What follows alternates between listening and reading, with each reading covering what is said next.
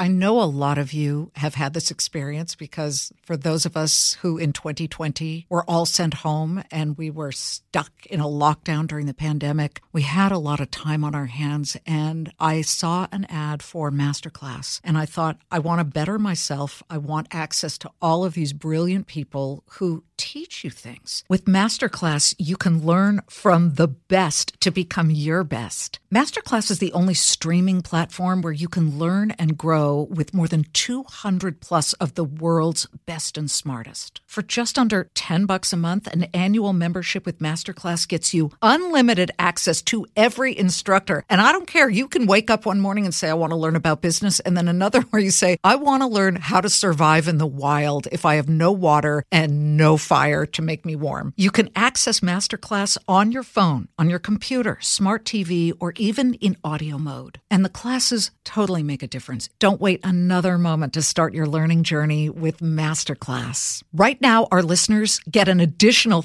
15% off any annual membership at masterclass.com/Liz. That's 15% off at masterclass.com/Liz. Masterclass.com/Liz.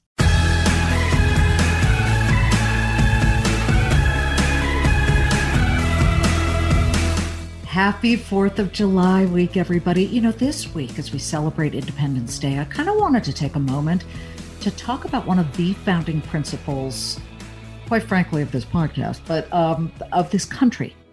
Freedom.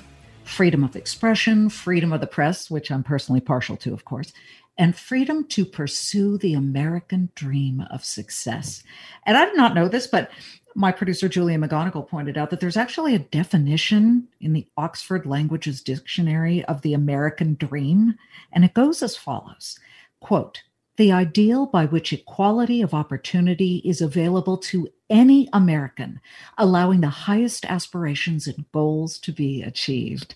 So on the birthday of the signing of the Declaration of Independence, I wanted to bring some of our best highlights to life once more from Everyone Talks to Liz, which, by the way, has now become the largest audio collection of American dream success stories to be found anywhere. Quite a few of the Sons of Liberty were immigrants, as you guys know. So as a tip of the hat to them, we've compiled some of the best stories we've been able to bring to you of today's immigrants grabbing the American dream with both fists. PayPal co-founder and Affirm co-founder Max Levchin, what a story. He immigrated from Soviet Ukraine back when he was a child, escaping the Chernobyl disaster, came here, and ended up building two multi-billion-dollar companies. I was born in Soviet Union. Ukraine is, that's what we call it today, now that it's gained its independence. But I was a good Soviet boy until the age of 16. I just turned 16 when my family landed in JFK. And we left as refugees. So I came to the U.S. as a refugee. And so, yeah, it was force is a little strong in the sense that the Soviet Union authorities weren't exactly telling us to get out, but,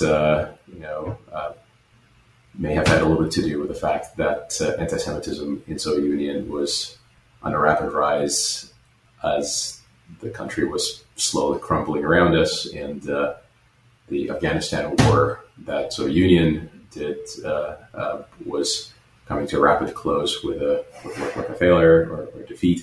So the whole place was sort of in a particularly dark moment, and the precipitation or the event that triggered our attempt to escape was the nuclear power station at Chernobyl that blew up about 90 miles north of where I was born. And from that point on, my parents were on the hey, we gotta get out of here before we're buried under the radioactive cloud or quest. The founder and chairman of KIND, you guys know KIND bars, right? Daniel Lubetzky immigrated from Mexico. His father had been a survivor of the Dachau concentration camps, had fled to Mexico, but then the family moved to the U.S. His father instilled in him so many incredible ideals, which helped him to become the billionaire snack king he is today. I grew up in Mexico City. I was 15 and a half years old when I immigrated to America. I'm very, very blessed to be a U.S. citizen. My story starts with my dad, who was liberated from the Holocaust, from the Dachau concentration camp by American soldiers. So I always have a very strong connection to the armed forces who saved my dad, and had it not been for the sacrifices of American heroes, I would not be here today. We got to give a tip of the hat to the founder of Zoom. I know you guys might be sick of dealing with Zoom, but Zoom has been all the craze with today's work from home world action. But even though you think you may know the app well, you need to know the story behind the web conferencing site. Zoom CEO and founder, Chinese immigrant Eric Yuan, tried getting a visa to the US 8 times, rejected 8 times, but his persistence to get to the land of opportunity paid off in such a huge way. I was traveling in Tokyo, in Japan, back to 1994, and happened to be I joined one of the industry events. Bill Gates also was there to give a talk about the internet. Bill Gates, right? I was so impressed about his speech, and I realized internet is going to change everything. So after back to China, every day I thought about what I can do, right, to join this first wave of internet revolution. I was thinking about maybe an online bookstore. However, internet was too early back in Well, Amazon had the same idea, I think, right? But again, China was too early, and I was not, thinking about, to start an internet business at that time, because it's too early in China. However, the Yahoo or Netscape was so successful here in Silicon Valley. Yeah. I really wanted to come here to join the first wave of internet revolution. And then you said, how do I go about doing this? So For you sure, had to apply, right? I need to get a visa. I thought that very easy, right? To get a visa to come here to take a look.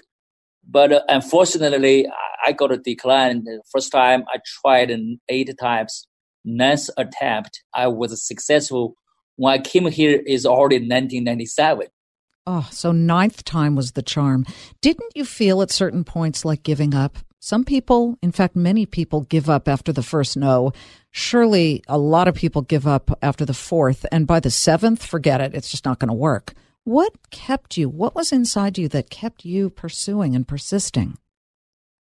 I think, first of all, the good news was that I never thought about giving up. And I already told myself, I told my wife, hey, as long as they let me try, I will try maybe 20 times, 30 times, that's okay. And because I really, wanted to, come to Silicon Valley to embrace, the first wave of internet revolution. And no matter how many times, as long as they let me try, I never thought about giving up. We're not done yet. We'll be back in a moment. We're driven by the search for better, but when it comes to hiring, the best way to search for a candidate isn't to search at all. Don't search, match with Indeed. If you need to hire, you need Indeed. Indeed is your matching and hiring platform with over 350 million global monthly visitors, according to Indeed data, and a matching engine that helps you find quality candidates fast. Ditch the busy work. Use Indeed for scheduling, screening, and messaging so you can connect with candidates faster. Join more than 3.5 million businesses worldwide that use Indeed to hire great talent fast. And listeners of this show will get a $75 sponsored job credit to get your jobs more visibility at Indeed.com/Clayman. Just go to Indeed.com/Clayman right now and support our show by saying you heard about Indeed on this podcast. Indeed.com/Clayman. Terms and conditions apply. Need to hire? You need Indeed. You guys can tell I love bringing you all of these American dream stories, but it's even better when I actually am friends with some of the true success stories. One of my dearest friends, she is the makeup guru of the world, Anastasia Soar of Anastasia Beverly Hills, fled from communist Romania without knowing a word of the language. She sat here in the US with no money, watched Oprah on TV to learn the language, and then started a tiny brow waxing and shaping business. Her first brick and mortar store, once she got up and running, was in Beverly Hills. Everyone called her absolutely crazy. Yeah, crazy like a fox. By 94, I was working probably 6 days a week, 18 hours a day. And on Sundays, I used to do house calls, and I saved money. I saved money because one day, the lady that rented the room next to me was from Poland, Yolanda, and she came one day, November 16, I will never forget. And she said, "Oh, today's my birthday." And I said, "Yolanda, for how long you work here?" And she said, 20 years. I'm turning 60 today. And I thought, like, oh my God, I cannot do this for 20 years. I came here and I sacrificed so much for way more than this. So I said to myself that day, I'm going to go open a salon in Beverly Hills, and I'm going to make a product line. And this is what I did. I rented a room I rented a salon, 438 North Bedford, which is still today the salon. And it wasn't easy. The owner didn't want to rent the space for me because he thought that I would not be able to pay rent doing eyebrows. And I had to spend 2 hours to convince John that I'm going to make it. And I always, my ultimate tool was, I'm an immigrant, and I'm sure yourself, your parents, your grandparents were immigrants. Somebody gave them a chance. Please give me a chance. So he gave me a chance, and it became an overnight success. And then I started working on the makeup line. And the 2000, we launched in 20 Nordstrom's, the line. And from there in 2007, we launched in Sephora, Ulta, Macy's, Bloomingdale, Nordstrom, still we have brow studios as well, not only products. And we are in 35 countries around the world. Another entrepreneur who fled the very same Romanian regime was Larry Gadea. He's the CEO and founder of Envoy. Larry was smuggled out of the country as a little baby. He found refuge in Canada. He then went on to become one of Google's youngest hires ever and one of Twitter's first employees. You got to hear this story. It was this communist government, and it was right near the end. But it was kind of like you never really knew what was going to happen. So, yeah, my parents were super not cool with the situation, and there's all this stuff going on internally, and they really wanted to get out of there. So it was really interesting. I basically got to this point where when you leave the country, even if it's for like a vacation or whatever, you need to they had this policy that you could go vacation as long as you leave a child behind. And like, I was that child that was allegedly left behind. But what little did, I guess everybody know, they kind of put me in the backseat of this car, and then off we went on our way through multiple countries to Germany, which is where we were kind of temporarily, and then basically from there to Ottawa, Canada, which is where I grew up. Okay, sorry, I have to stop and rewind the tape here. Now, I know you were probably too young to remember, but what were your parents telling you of the secret plan? I assume it was secret because, same with Russia, you were not allowed to leave. I mean, great, leave a child behind. They didn't check. And were you hiding? Did they have you sort of underneath the floor? It was like a hiding thing going on. Like, I mean, the point is that like it's kind of these governments don't really want their people to all go. If your whole family goes, you're not coming back. And you're probably not going to be very positive about the communist regime, I guess. So basically, they wanted out. They were very educated. My dad was working he was an engineer. He was working for like the local telephone company, like designing different switches and all that. My mom had like I think it was like a master's in like biology. She was a school teacher teaching that subject. And basically like they had it pretty good in terms of jobs, but they thought that, hey, for me and my brother, there could have been a much better place. And this started a whole process of when they decided, and it's like, hey, let's go. And they did. My ancestors ended up in Canada as well. So Ottawa, why Canada? Were there relatives? Was there an opportunity there for you?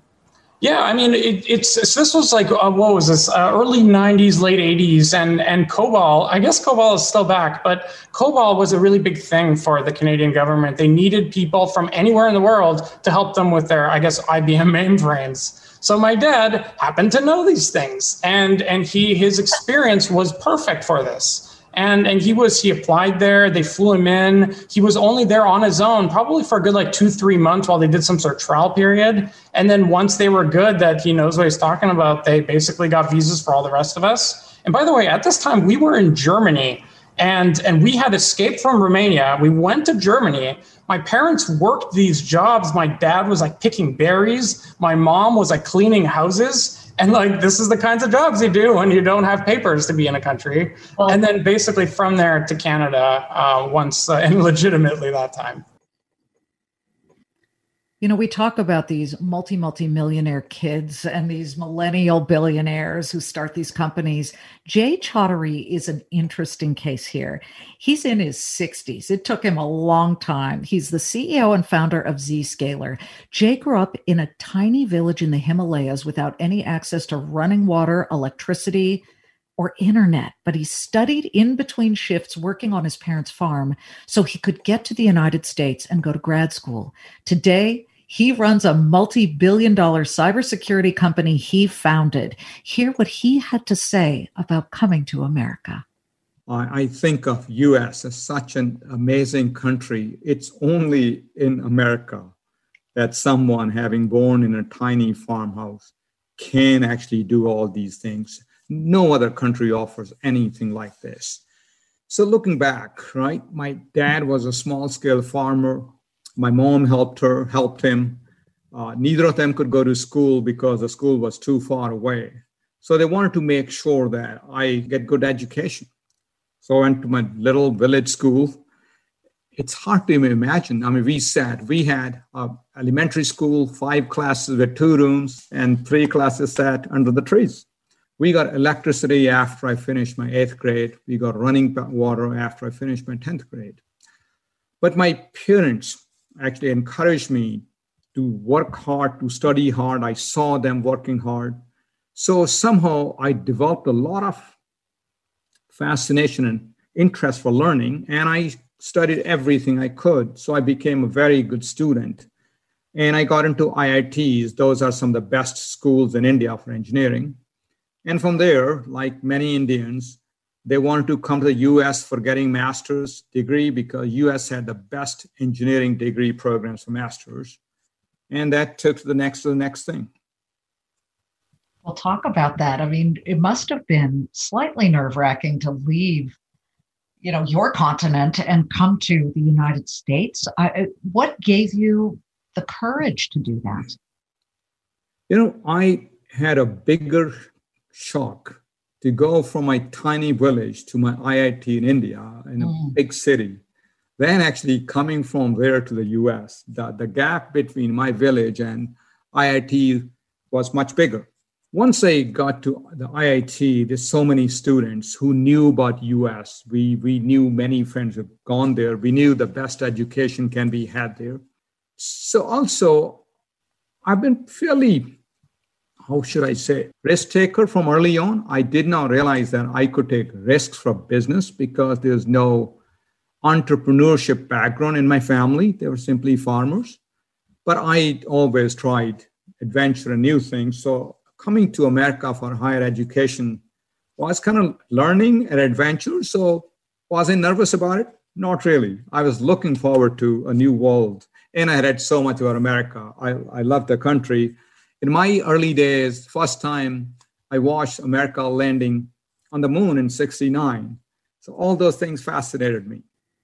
And last week, absolutely incredible, we spoke with the amazing Marlo Hernandez, CEO and founder of Cano Health.